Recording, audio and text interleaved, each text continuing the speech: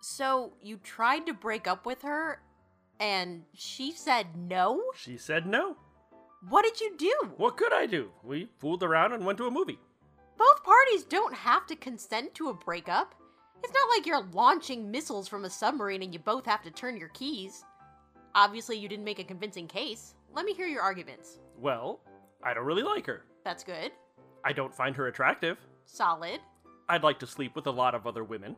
Always popular. Sometimes at restaurants, she talks to her food. Oh, Mr. Mashed Potatoes, you're so good. You have an airtight case. And in bed, I'm afraid we're out of time. July 6th, 2014.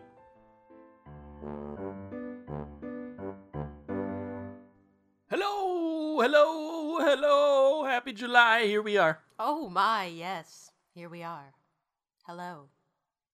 What the hell? What is that? You don't even know what that was. I must have been thinking of Sir Pat Stew. What? I'm sure Patrick Stewart says, oh my, yes, a lot. Right. Like when he greets people. Listen, there's only one of us that does crazy voices around here, see? And That that's not wasn't you. even a crazy voice. It was a little bit. No. It was a little sex bot-ish. Whoa. A little bit. Now I'm thinking of Patrick Stewart as a sex bot. Oh. That's really wrong. What have we done to these people? I'm sorry, Sir Patrick. Oh, that's I wrong. don't You're mean saying it. he's not attractive? I'm apologizing to him for being crude. Because I'm sure he listens to this show. If he does, I'm sorry. For implying... Look, I can't take the chance. Oh, okay. If he hears this, If Good he God. hears this, we're all doomed. I love you forever, in case you're listening. In case... Well, if we're just going to cover our bases, I mean... Natalie Portman, if you're out there, and you're listening, you're all right. Don't forget Charlize. Oh, Charlize! Scarlett. Yeah. The list goes on. So hi, everyone. Oh, Susan. I like Susan. Oh. At least number 4. Excuse me. Yes, excuse you, Oh, indeed. Tina Someone's gonna fall off and the bed Amy pretty and soon. Mindy and it's there's a lot of I got Mindy? a list. Yeah. Who the hell's Mindy? Mindy Kaling? You have a thing for A her? little bit. Oh my god, I didn't even know. She's hilarious Wait, and smart. how am I finding out about this on Twitter? I don't know how you don't know. You never told me this. Okay. Wow. All right. Little bit. Okay. Smart, funny ladies. She I is. dig. Yes. I just am surprised. I did not know. I'm not saying she's not attractive. I think her outfit choices are a little questionable sometimes, but That's not Attractive. her doing. There's a costumer on her show. I think she has some say. Okay. It's her show. Mindy, if you're listening, I apologize. Pay no attention to the Susan behind the curtain. Why don't we get to our news? I want to keep you behind a curtain now. No, Just, you're gonna just stop. Where's your post-it? A Come on. soundproof Where's- curtain. Hey, where's your post-it? Come on. I don't have a post-it. Holy what? It's all in here. Ah, I can't read stuff off it to hilarious effect because I can't even read your writing. Whatever. Your shirt says mac and cheese. There, I read something. Okay. What is going on? Okay. What news will you share? I'm going to share the news that we will soon, probably not too long after this episode goes up, be running our semi-annual fund drive. Oh, yes. Because it's about that time we pay for sound effects. Yes, our sound effect subscriptions come and due, and so that's about the time we'll round up things with the fund drive. Are we going to do a thingy again? What? Did we do a picture? Or did we tell people, like, how close we were to the goal? No. Okay. Well, we should. Okay. The SoundSnap account is $250. Yep. And we pay that every year. Right. And that covers all the sound effects for all Penn and shows. For a every year. single one of them. But then there's also web hosting and stuff, so, it's a little Right. there's more than but that. the 250 is kind of the most important thing because Well, you have it's to the pay a lot of highest money right away. amount. But in any case, So, that will be coming soon. You can check pendantaudio.com for news on that. Of course, it will be going up. And we'll post to our social media accounts and our mailing list and everything once that is up and ready. So that's coming soon. Want to let you know. yes. And the only other thing, really, for news items this week that I want to mention, we've mentioned before, and I want to mention again, Phantom Canyon needs your reviews. Needs your reviews, people. Yes. Need them. Especially on Audible. If you have an Audible membership and have gotten the episode from there, please leave us a rating and a review if you can, if you would be so inclined. Amazon and iTunes ones are great for us too, and also Goodreads is also good.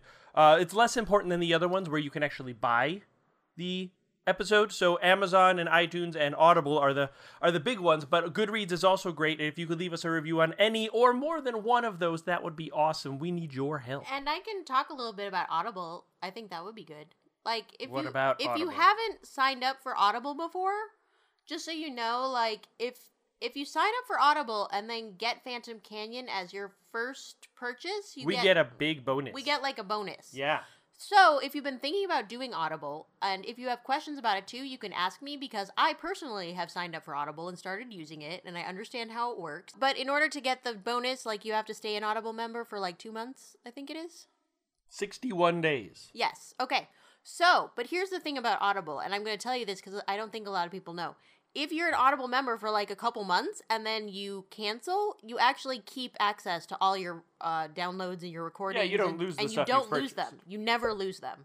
So it's very cool, and I'm actually enjoying it a lot. And I downloaded Phantom Canyon and listened to it, and I've downloaded some books. The credits they have are really good, and they have lots of fun deals and sales and things. And so, yeah, definitely check it out if you haven't checked out Audible before. It's pretty cool. And if you have questions, let me know. And then leave us a review. Well, yes, and then leave us a review. That's really what we're getting at, the review. So thanks.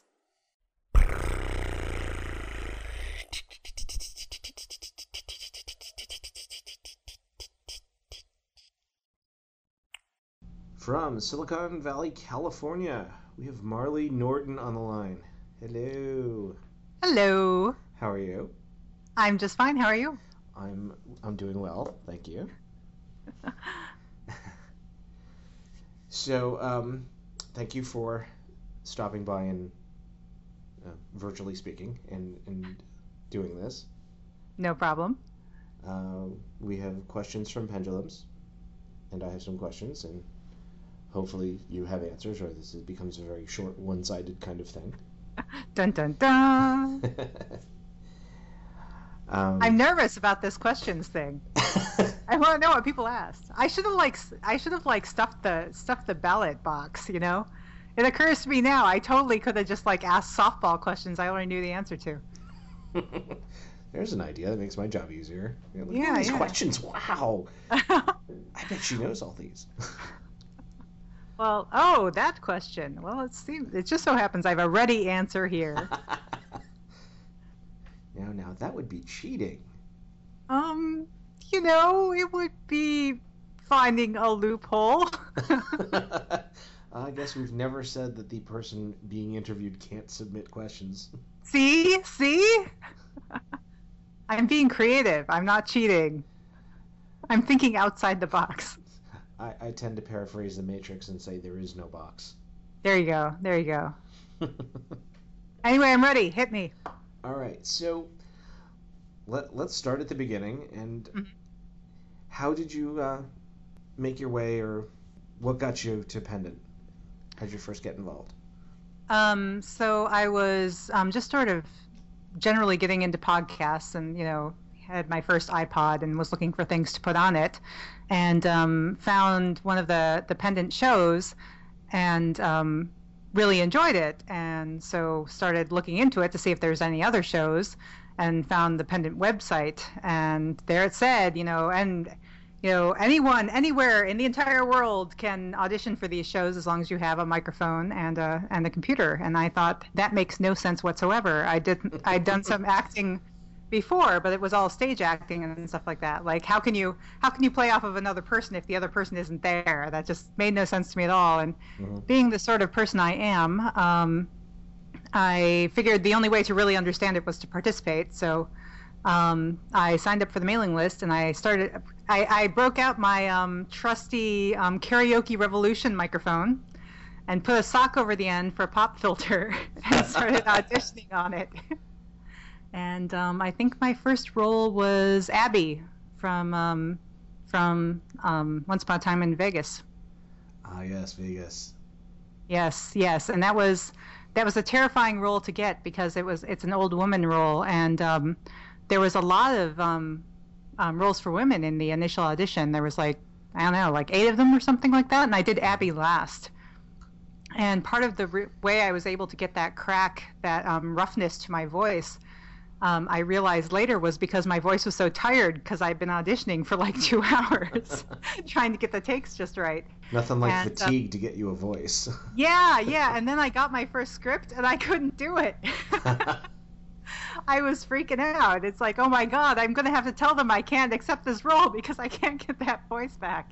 I did eventually figure it out, but yeah, I was panicky for a while. For 2 hours and then I tried talking. I tried singing off key very loudly. I tried drinking milk. I'm lactose intolerant, so making myself sick for the sake of the role. I tried that one. Taking one for the team. Yeah. It turns out the best way to get my Abby voice was if I was slightly sick, which didn't always, coincide with times I was recording, but it was funny because it actually became like this thing with my circle of friends. Whenever I started to get a bit of a frog in my throat, I would say, to my housemate, man, I wish I had some Abby lines to record because I'm in perfect voice for it. And it got to the point where, like, even he would say, when he started getting a cough, he'd say, "Man, I wish I had some Abby lines to record." Nice. That was just this saying throughout the apartment. So when I interviewed Renee, that's what she referred to as her Kathleen Turner. Oh, yeah. I can or see if that. you go by Friends, Phoebe has, the sexy voice that Phoebe does. That's when she's sick. I know that voice. I know it. So now Abby's role kind of becomes a dual role in the last 3 or 4 episodes when we start flashback. I've been listening to episodes of Dixie and they've been talking about the Flashy Becky episodes. So there's a flashback, and so it's Abby but from Eastern Europe. Yes. So what did you use to draw on that for the accent? Oh, yeah. I'm not very proud of that particular accent, but I tried. I did try valiantly. It was funny because I actually had to record that while I was at a conference in San Francisco, and Perry Whittle lives in the area, and we had a little pendulum meetup. Perry Whittle and I, and cool. Seth was there. Who else was there? That might have been just that group that particular time. And I was telling him, that I was trying to do this Russian, Romanian kind of accent, and it was just not coming. It was turning out to be very, Bela Lugosi Dracula, and it was just not the right vibe. And I asked Perry what he did for Dixie. And he said that he had some audio recordings of he was very interested in chess, and he had some audio recordings of a Russian chess master explaining, various chess strategies, and that's what he used for his voice. And so he sent me one of them, and and that helped a bit. So I did that one, and YouTube is actually a good source of people doing accents and teaching you how to do accents. So I can't remember if I had discovered YouTube at that point as a source for accents, but that's one of the things I tend to use after that. Huh, cool. That's cool. Yeah, I had to do a German one for Cooperantum, which was funny because I actually used to live in Germany, so you'd think I could do a really good German accent, but nope. There I was speaking German. I was not speaking English in a German accent. It turns out that's very different. Yeah. So hopefully we'll be hearing you as Abby again, because we kind of left things hanging back in the day when the show went on hiatus. Yeah, the script gets here, I'll record it. Excellent. So you've been in Vegas, which is one of our earlier shows, as well as you had not small, but you had a supporting role in Dixie. Small is a fine word for that one. Don't worry about it. Yeah, I played Iris. There was the 5 sisters, and that was a funny audition because the audition just came out for one take, and they said they were going to be, try different voices. It's very open-ended, and we're going to cast multiple roles from this audition. So I did, and I did a whole bunch of really kooky accents, and they picked the kookiest, which was this really swoopy voice that, like, it's really just this goofy character voice, and so had fun playing with that. It was sort of my happy fun, don't think too hard sort of role. And then they start giving her depth, which was totally not fair because I have the goofiest voice, and I couldn't be like, sad or like commiserating or like. It was really hard to layer emotions on that particular voice. Yeah, and like I said, I was just listening to the last season of Dixie recently, and of all the sisters, yours is the one sister that is the most understanding of Lily's, how shall I say, unorthodox career choices. Mm-hmm. And the most accepting. So yeah, you ended up having a lot more depth than the other sisters of Lily. Yeah. Which, was one of those things that was like, hey, I thought I was playing a one-dimensional character here. No fair, suddenly making her rounded. Yeah. They were good at giving everybody just a little bit more than a throwaway. Mm-hmm. Yeah, she was fun. I enjoyed her. And those listening, if you have not had a chance to listen to Dixie, go to the Pendant website, go to iTunes, go to whatever you download your stuff from, and go get Dixie right now. 50 episodes of extreme goodness. And I've made no I've not tried to hide how much I absolutely loved Genesis Avalon in the interviews that I've done in the past, but I have to tell you that the character of Z was probably one of my favorite characters in all the Pendant shows. Oh, Z was such fun. I ad-libbed a lot for Z. How can I make her more snarky? Yeah. She just was the character that just put it all out there. Well, it was funny because I got I was cast as Z, and then I turned in my first set of lines, and Kat wrote back and was like, "No, these were." That's like, you're playing her way too soft. That this is like a much more, I forget what phrase she used, but like, yeah, much more, like, I think I was playing her a little airheady at first, and she was like, no, like serious punker goth, very sardonic, she has an edge to her, put an edge in. And so then I did another set of takes, and she was like, yes, that's what I'm looking for. So, Z did not tolerate pity parties. No, not as such. And let Jaina have it. Yeah, those were fun. I did enjoy those lines. I'm not sure how much of it got in, but let's see, how can I say this without being spoilery? Near the end, there is fighting. Okay, yes. Fighting in Genesis Avalon. You're all shocked, I know. So there is a scene at some point in the series in which Z is involved in fighting, which is really just not her shtick, and there's another bunch of people around her too. And so I tossed in a bunch of ad-libs that were like, okay, here we go, fighting, yeah, I'm just gonna stand in the back here. I don't really know what I'm doing here, actually. Yeah, you had some of the. I don't know how much was ad-libbed and how much was Kat and Chris, who knows anymore?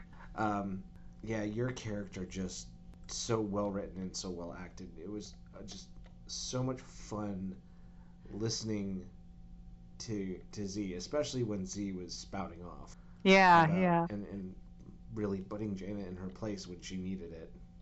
Mhm. Absolutely. Well done there. Oh, thank you. I'm glad you enjoyed her. Did you know, and I think we're okay with spoilers because the show has been off the air since January. Oh, okay. Did you anticipate Z's death before you actually found out about it? Well, I actually wasn't expecting it. Kat gave me a heads up ahead of time, so I did know it was coming. Mm-hmm. So yeah, I knew about it before some other people did, but yeah, it was. I didn't see it particularly foreshadowed or anything else. The thing that really surprised me was when she came back. Yeah. I didn't think it was going to be that kind of show. After they brought other characters back, major characters back, I was like, okay, well, I guess anybody could come back, but I really didn't expect. And then when I heard you, I was like, yes. Now it's getting interesting. Yeah, the Return of Z really turns things on its head. Yeah, I thought the Prophet sort of in retrospect, that was actually a really nice trajectory because in the past she was, when she was alive, that was kind of her role as well, not necessarily prophetic, but sort of and now I'm going to say the things you need to hear so you can keep going. And sort of having that be her shtick in the afterlife too, except in a slightly more mystical sense, I thought was a really interesting sort of transition for her. And she was even snarky as a ghost. Oh, hell yeah. All these stupid ass rules about not being able to say what, can't I just tell her what's actually going on? Why can't I say what's actually going on? This is stupid. She was kind of annoyed by that. Which makes you wonder, was there some kind of orientation program? After you die, here's the rules, and we'll send you out so you can be the prophet, but you can't do anything. And she was probably sitting in the back of the classroom with her legs with her feet up on the desk, just giving the teacher this stare, arms crossed. Right. Yeah, these are the rules I'll be breaking the second I get out. Because this is dumb. Before we wrap up on Avalon, wanted to mention that you did walk away with a Pendy in 2011. Indeed, you had to remind me of that. I had forgotten. Best Supporting Actor in Genesis Avalon. Yes. Thank you to all. Woohoo. I'd like to thank the Academy. Is there any particular scene that stands out in Avalon? Let's see. Probably the one where she's chewing out Jaina, as if there were only one where she's chewing out Jaina. But there's one in particular where, and I think this part was mostly an ad lib. Of course, Kat wrote this wonderful monologue for Z, and then I ended up changing half of it in that way that I do. To be fair, I do record it as written, at least 2 takes, like a good little girl. Yep. and then I do other wacky stuff. But yeah, there is this one where it ends with, I think you've forgotten how our relationship works. Oh, You are the superhero. You go out and you kick ass and save the world. I apply the verbal sledgehammer to your brain and then stomp off to Billy's to get a drink, which I will now do. You are dismissed, or something like that. I forget exactly how I put it. I remember that. Yeah, that one was just fun. So I recorded that 12 times too, because I wanted to get it just so. So when you're chewing out Jaina, what are you using to motivate you there, especially when you're doing your ad libs? Oh, what's my motivation? Anybody in particular? Oh no, nothing like that. It's Z. I mean, that was pretty meta. I have to admit, there's a little bit of lampshading going on there. So the fact that she was sort of critiquing the narrative structure of the story as part of her relationship critique as well was kind of fun. I think I might have still been editing at that time too, so so some of that might have gotten in. Mm. But yeah, nothing in particular. It's just yeah, Z was always, how can I make this snarkier? How can I pad my one line out into 6? Actors got to do what an actor's got to do, right? Yeah, no kidding. And she always had the choice not to take my takes. Always recorded as written. Mm-hmm. You were also in another little show called The Line. Indeed. This was intense. It was. Chris Britton had actually told me that he was really looking forward to my auditioning, and and then I heard about what some of the content of the show was going to be, and I'm actually very uncomfortable playing sex scenes in audio shows. It's just something really embarrassing about making those noises into a microphone, and then having them broadcast throughout the universe. I can understand that. Sure. Yeah. It seems like a reasonable kind of perspective to have. Yeah. And so, and since Chris had particularly asked me to audition, I was going to just quietly not audition, but then he had sort of made a point of it, and so I'm like, dude, this is not me judging, your content, or I'm just trying to, navigate what I am personally comfortable with, and I don't want to commit to a role that I can't. That we're then going to have some problems with because I'm too taken aback to actually voice what you need voiced. Sure. And he said he was very gracious about it. He's like, I totally understand. These are the 3 roles that I can just tell you out front that's not going to come up. So you should be good for any of these 3 things. And so that was. I think the demon, Cecile, and I forget who the 3rd character was, but then I ended up auditioning for all 3 of them, and ended up getting Cecile. So you were Mom. I was Mom. It was kind of funny because the Savior. Yeah, the mother of the Savior. She's supposed to be Haitian, and I actually had no idea really what a Haitian accent sounded like, but at the time my housemate was. His father was Egyptian and his mother was Peruvian, and they had been staying with us. And so there had been lots of, oh, Marlicita, as, they were visiting. She's, sort of this very effusive, warm Peruvian woman. She's a lovely person. And so I auditioned with basically me trying to, I just really went for, trying to emulate not just her way of speaking, but also sort of the warmth she had in her voice, trying to put that in. And so that was my audition, and apparently they liked it. Cool. Now with The Line, you actually kind of take on, and something I had said with Pete, your character actually is more like 2 characters. Because there's, the mom role, and then when the proverbial poo hits the proverbial fan, you kind of become there's another side to Cecile.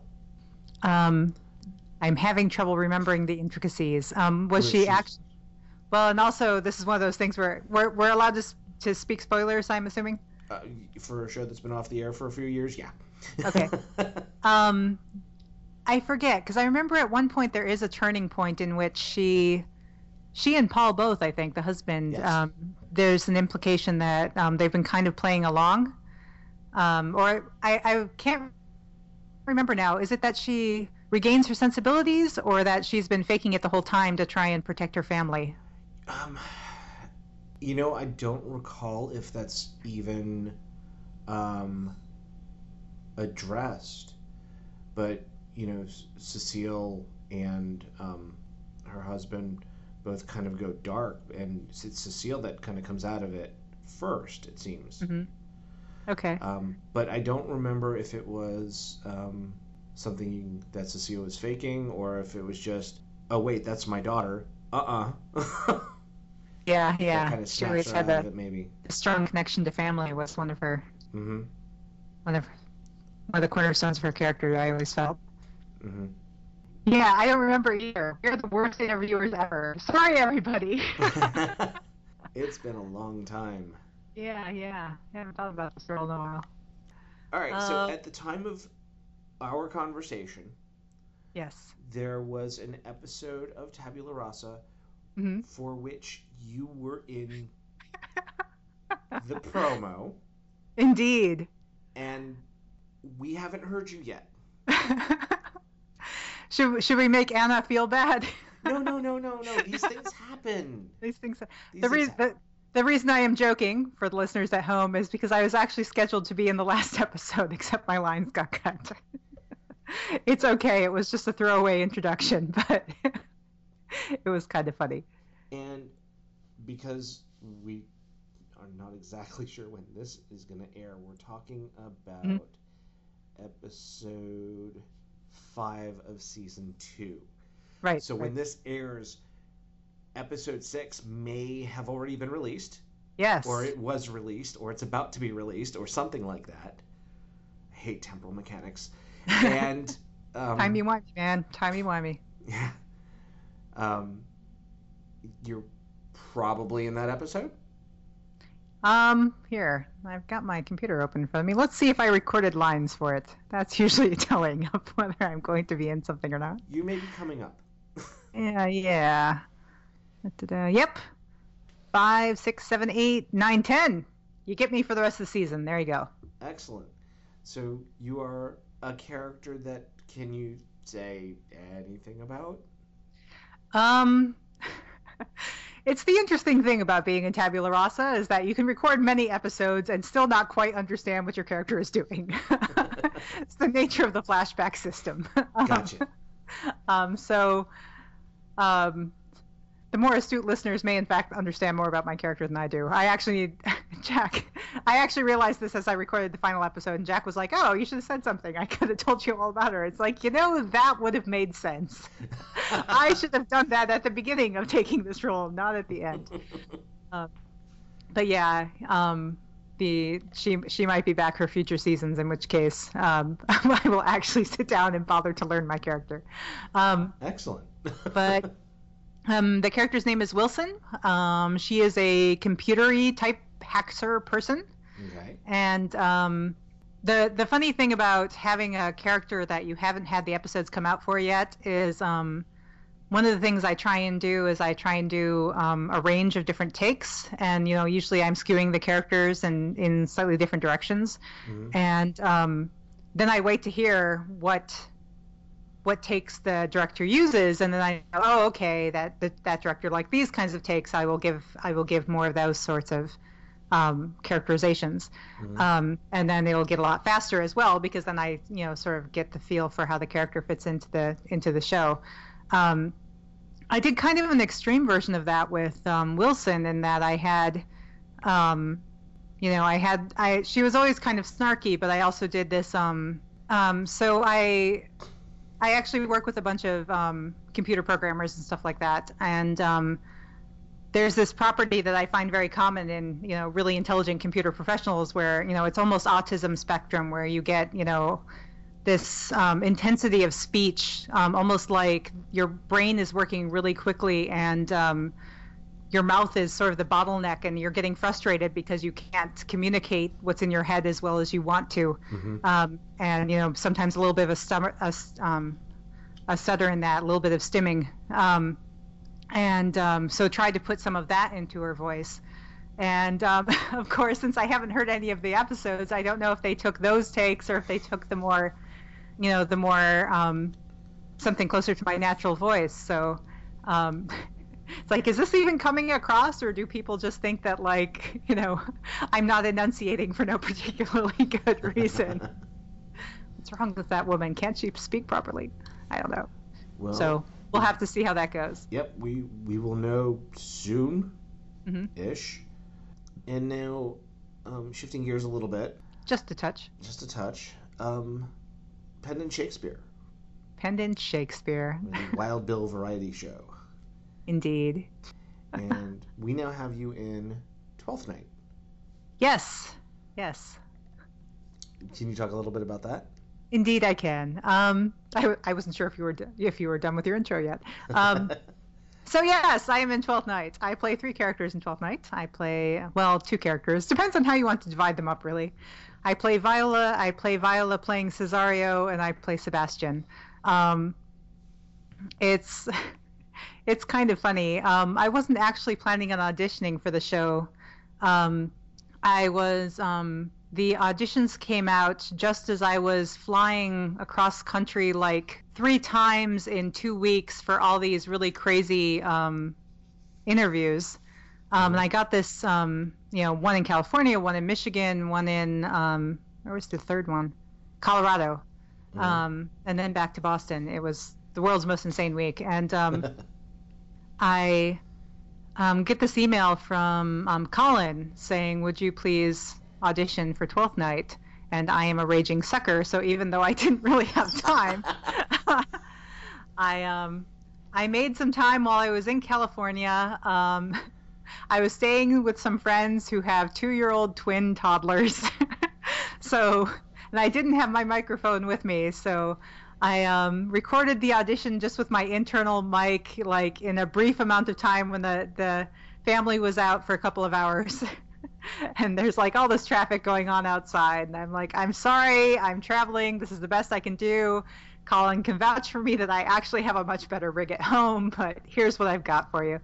And recorded the audition, and thought, okay, yeah, that was terrible. There's no way I could possibly be cast in that. And I don't really have time for it anyway, so it's probably just as well. Maybe they'll give me a throwaway part, but then we won't worry about it. And then I get cast as Viola, which I think everyone knew before I did, because at that point, by the time the script came out, I had gotten the job in California and was organizing my cross-country move. And I think the script came out while the movers were at my house in Boston, and I didn't actually get it, didn't check my email for a couple of days later, and was like, oh, wait, I got this. Viola, I auditioned for something? What happened? Okay, what was my audition? And of course I saved my audition so I can remember what the voice was I auditioned with, and that was the one where I auditioned with this completely ridiculous Cesario voice. So the Viola takes were very similar to my natural speaking voice, a little sweeter, a little more articulate, but it was basically my voice. And then so the plot of 12th Night, one of the plots is Viola is shipwrecked. She thinks her brother is dead. And because it is not good to be a woman alone in the world, she pretends to be a man alone in the world, so she impersonates Cesario. And usually on the stage, this is represented by, changing the actor's clothing. But we can't do that on audio, so you have to change the actor's voice. And so I knew it was sort of taking place in the early 1900s, and was trying to think in terms of, okay, so Viola, she's trying to pretend to be a guy. It sounds like she's kind of smart, but probably has no experience actually impersonating men. So what does she do? She probably is overcompensating. She's like trying to think of what it means to be like, she's trying to think of being male in the most cliche way possible and trying to do that. So what that ended up being for the audition was this sort of Jersey Shore Fonzie mobster kind of accent, which, let me tell you, was also very liberating to do that voice, playing that voice who isn't necessarily very good at it, because then if I've screwed up the accent, I can pretend it's a character choice. Well, Viola's not very good at that accent either. It was really the most ridiculous voice I could have imagined, and then I got the role doing that voice, which was kind of insane. So. Right. So one person asked if there was anything in particular that inspired your voice for Cesario. Was there any? You talked about Fonzie and Jersey Shore. Was there anything that you were kind of gravitating towards specifically that you were using, or was it just all the kind of stereotype of what we know of the 20s and? Mm-hmm. Yeah, it was the one it was that kind of gangster kind of voice. Mm-hmm. But Fonzie, I actually did look up some Fonzie takes. I actually practiced the A kind of thing. And it's funny because Shakespeare actually has some A's in there. He will occasionally. It's really funny because I started trying to do this voice and I wasn't really sure how well it would work with Shakespeare, but it turns out it actually works really well because he does in fact have some A's and O's and ahs and stuff like that, which in formal Shakespeare would be oh ah, but here you can go A. So did you have your thumbs up when you went A? A. And yeah, the other thing they say a lot is lady. Which is just another one of those keywords that I could always just sort of sit on that word, lady, sort of, where it's supposed to be this sort of form of formal address, respectful address, but you could just be like, hey, lady. It's ridiculous. And then on top of that, I didn't know for a couple of scripts in that I was also playing Sebastian. That actually wasn't in the audition. Surprise. Yeah, it was sort of like, what? Because I hadn't prepared a third voice. And while Cesario, of course, could be very comic and goofy because you've got this woman playing Cesario and she isn't necessarily very good at it. And it's a comedy anyway, 12th Night, so you might as well, camp it up a little. And but Sebastian, is actually supposed to be believably male, and I was like, oh crap, I'm not sure I can reasonably do that with my voice. So, and also, had I realized it at the beginning, I probably would have reserved more of my lower register for Sebastian and kept Cesario a little higher. But so it goes. Yeah, Sebastian I mostly did by trying to keep my voice low, and mostly he's bitter. If you actually read his character, like most of his lines are about how much he hates life and how pissed he is that his sister died, and he's got the world's most loyal friend there, but he's kind of like mad at the world. Yeah, you're being very nice, so I'm trying not to take it out on you, but mad at the world. So. Well, you've got your work cut out for you for 12th Night. Oh no, that's in the can, man. I've done all my bits. I sit back and rest on my laurels from here on out. So it's all the director's job. Yeah. And I believe next up is, I think, Julius Caesar, and there were 40 roles they were casting for. Did you take a shot at Julius Caesar? I did not. Okay. I am actually not a huge fan of Shakespeare. I only auditioned for 12th Night because Colin asked me to. And as was mentioned, I am a raging sucker. But he didn't ask me to audition for Julius Caesar, so, I got to pass on that one. There you go. Mm-hmm.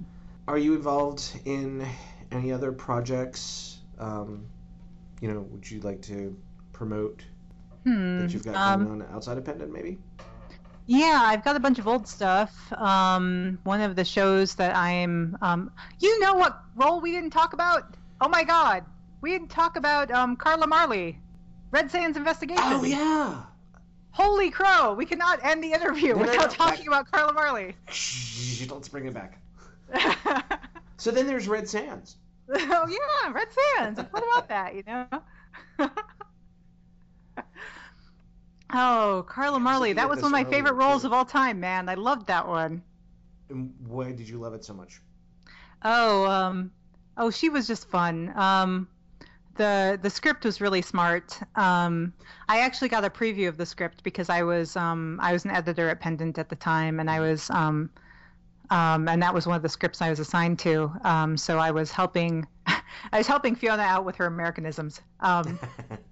Because most of the characters are British, but the lead character Carla is American. So occasionally she'd have this turn of phrase, and it was also good because sometimes the British turn of phrase, even if it was for a character that was applicable, it was sort of like, I'm sorry, I really just don't understand what we're talking about. I remember one of them that really threw me was a hen party. Mm-hmm. Tiffany shows up and she's just come from a hen party and is talking about having angel wings.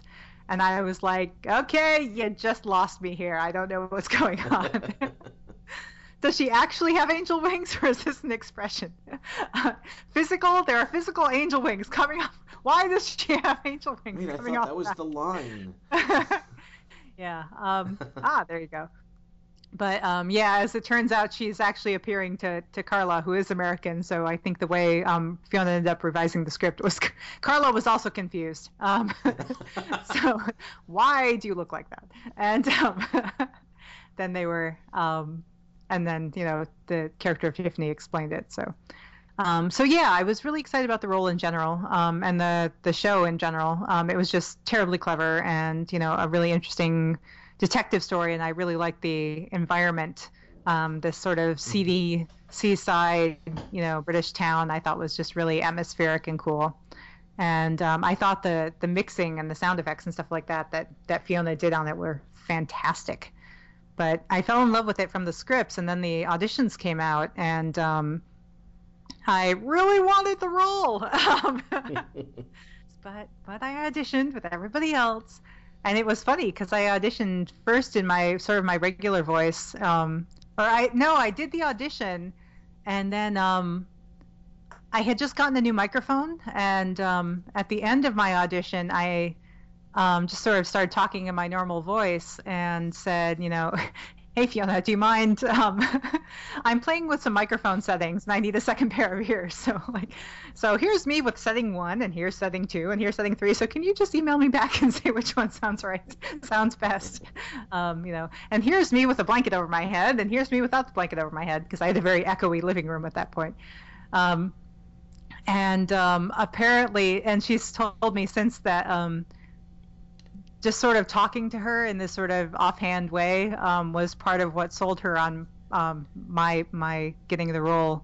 There was just sort of a, how'd she put it? There was a frankness to the way I was speaking that she really liked for that character.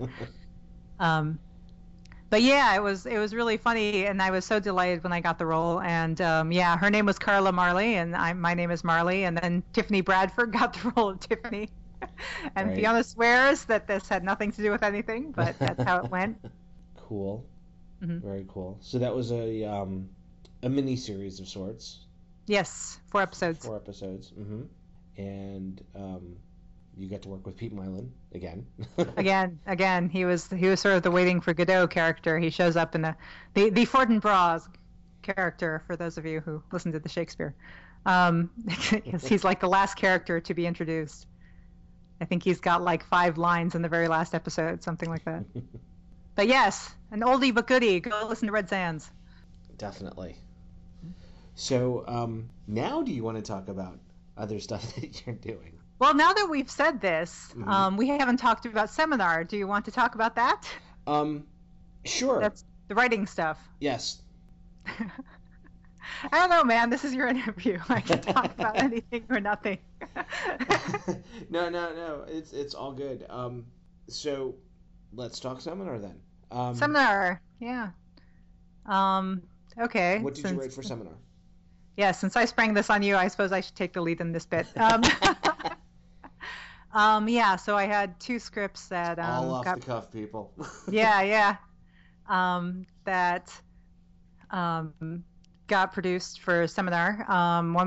The first one was called Tea and Terrorism, which is about the ladies who secretly run the world, and the tea party that they have. Are we going to get a sequel?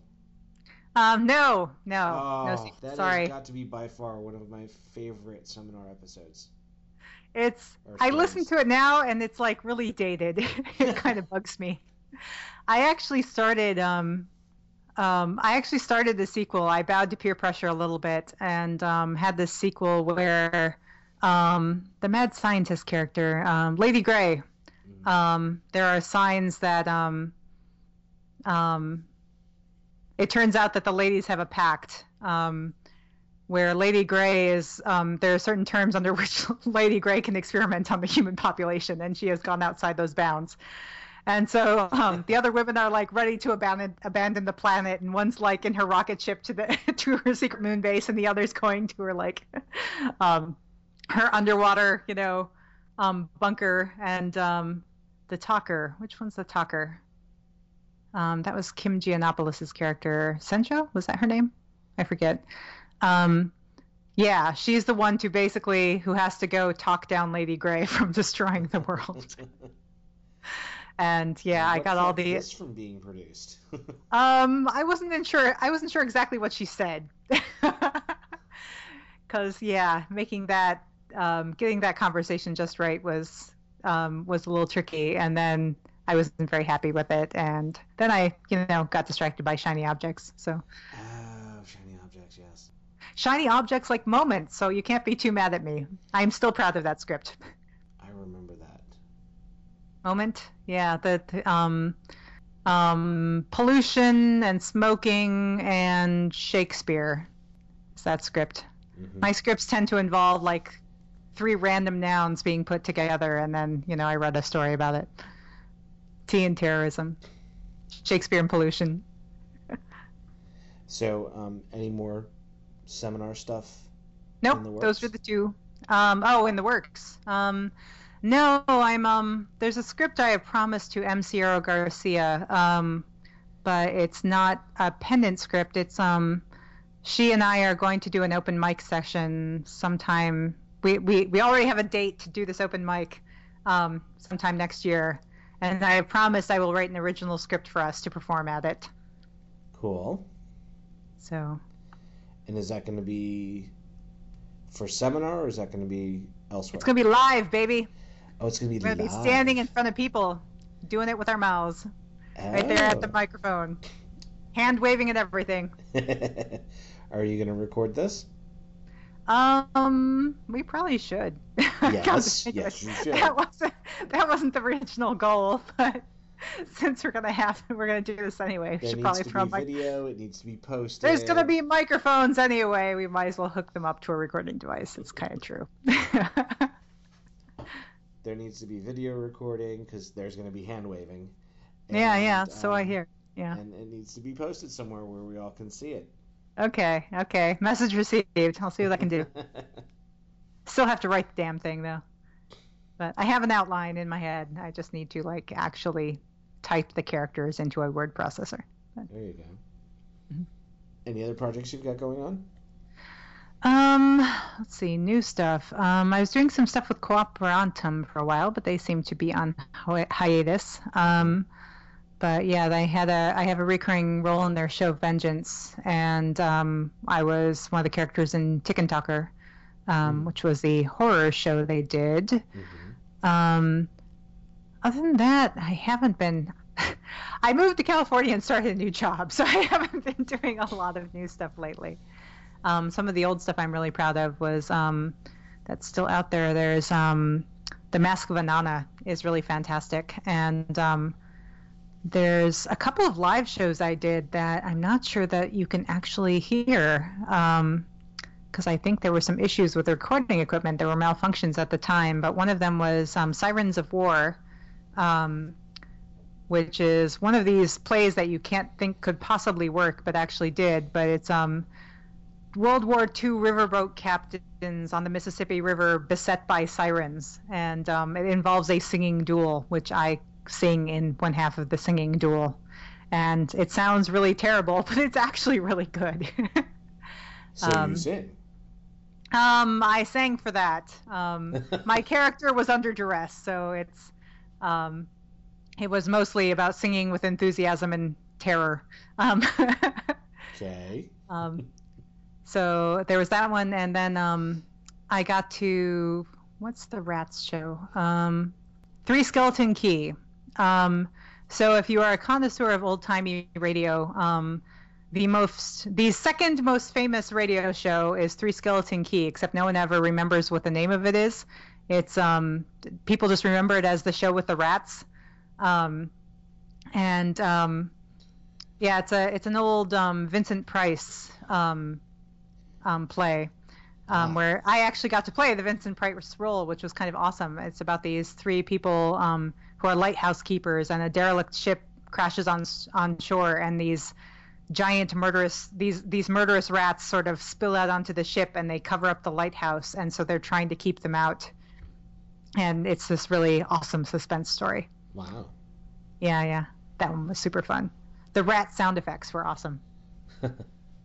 Our Foley team, these were done live, so our Foley team actually put on makeup whiskers when they got up there to do them. Very cool. Mm-hmm. Any other projects? Those are the ones that are coming to mind right now. I'm probably forgetting a million, but Okay. yeah. What should I be auditioning for? There you go. What should I be doing? I will turn it around to you. The far off day, I have free time again because my startup has exploded or whatever happens with that. In the event I become independently wealthy. Yes. Always good to think of these situations. Yes. Well, as we record this, there are no open casting calls right now. Okay. I think the last one to close off was Julius Caesar. Okay. Which had something like 40 roles to it. So poor director for that. Yeah. 40 roles. Oh my God. So I don't know what's next. I'm sure maybe Jeffrey and Susan will have something in the main part of TWIP. But I don't know. Okay. Maybe Henderson and Havner will have something. That's got to be coming back at some point. Sorry, which one? Henderson and Havner. This one I don't know. What is this?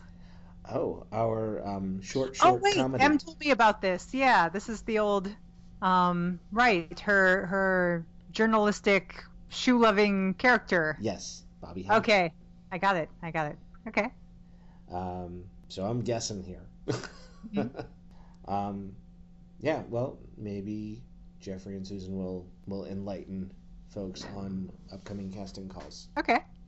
Can people find you in social media?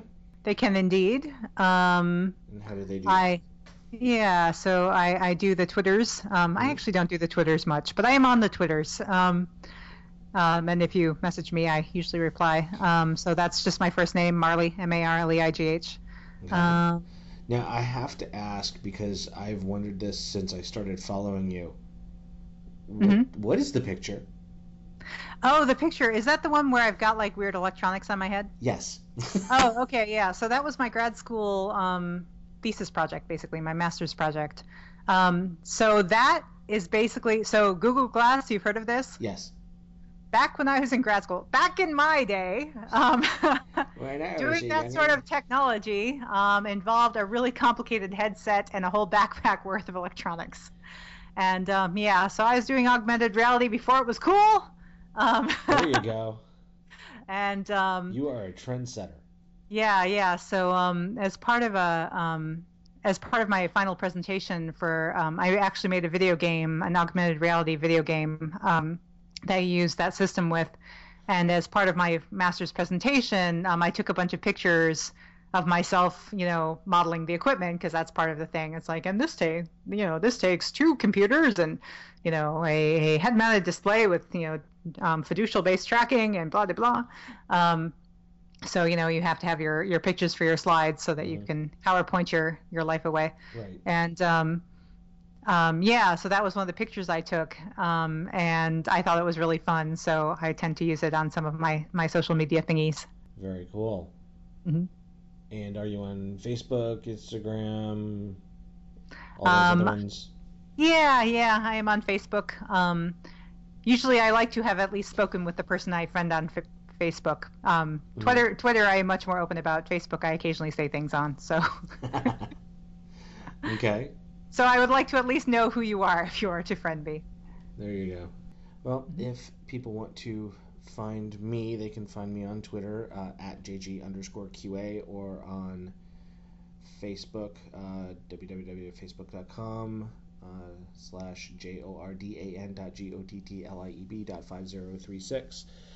And I've pretty much given up on ever changing that name. That's what they assigned me. Yeah. Marleigh, thank you again for taking the time to do this. Oh, no worries. It was fun. It was a blast for me. And we will send this back to Jeffrey and Susan. Okay, great. It's over. It's over. It's over. Just the interview is over. Coming out Wednesday, July 9th, Season 7, Episode 3 of The Kingery. Next time on The Kingery. You know, I was awful ambivalent about this whole thing. I never needed the wealth, the power, or all that nonsense. Yeah, but Hot damn, I miss getting laid on the regular. no. I left the body over here. What's behind this dumpster?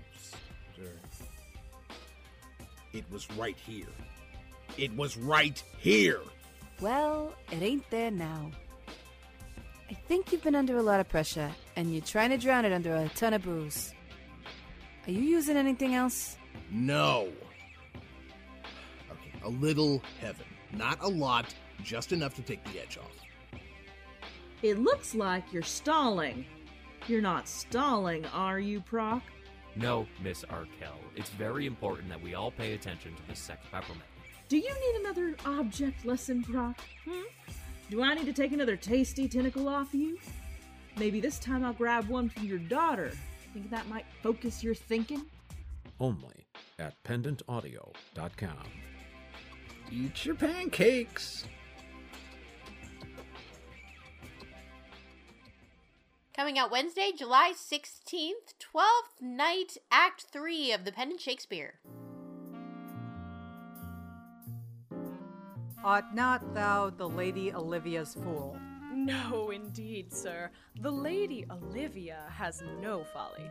She will keep no fool, sir, till she be married, and fools are as like husbands as pilchards are to herrings. The husband's the bigger. I am indeed not her fool, but her corrupter of words. Next time on The Pendant Shakespeare. Give me your hand, sir. My duty, madam, and most humble service. Cesario, by the roses of the spring, by maidenhood, honor, truth, and everything, I love thee so, that maugre all thy pride, nor wit nor reason can my passion hide. Do not extort thy reasons from this clause, for that I woo. Thou therefore hast no cause, but rather reason thus with reason fetter. Love sought is good, but given unsought, better. No, faith, I'll not stay a jot longer. Thy reason, dear Venom, give thy reason. You must needs yield your reason, Sir Andrew. Mary, I saw your niece do more favours to the Count's serving man than ever she bestowed upon me. Will either of you bear me a challenge to him? The stakes are raised when Twelfth Night, Act 3, premieres on July 16th, 2014. Pray God defend me. A little thing would make me tell them how much I lack of a man. Only at pendantaudio.com.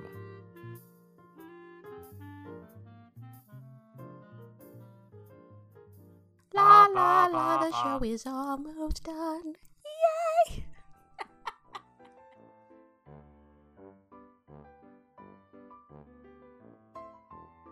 All right, that's all the TWIP you're getting for July. Can you even believe that? What? We just got the 2 releases this month, but then we'll be back with more releases in August. And so, you will hear us again in early August, and that's when TWIP will return for your listening pleasures.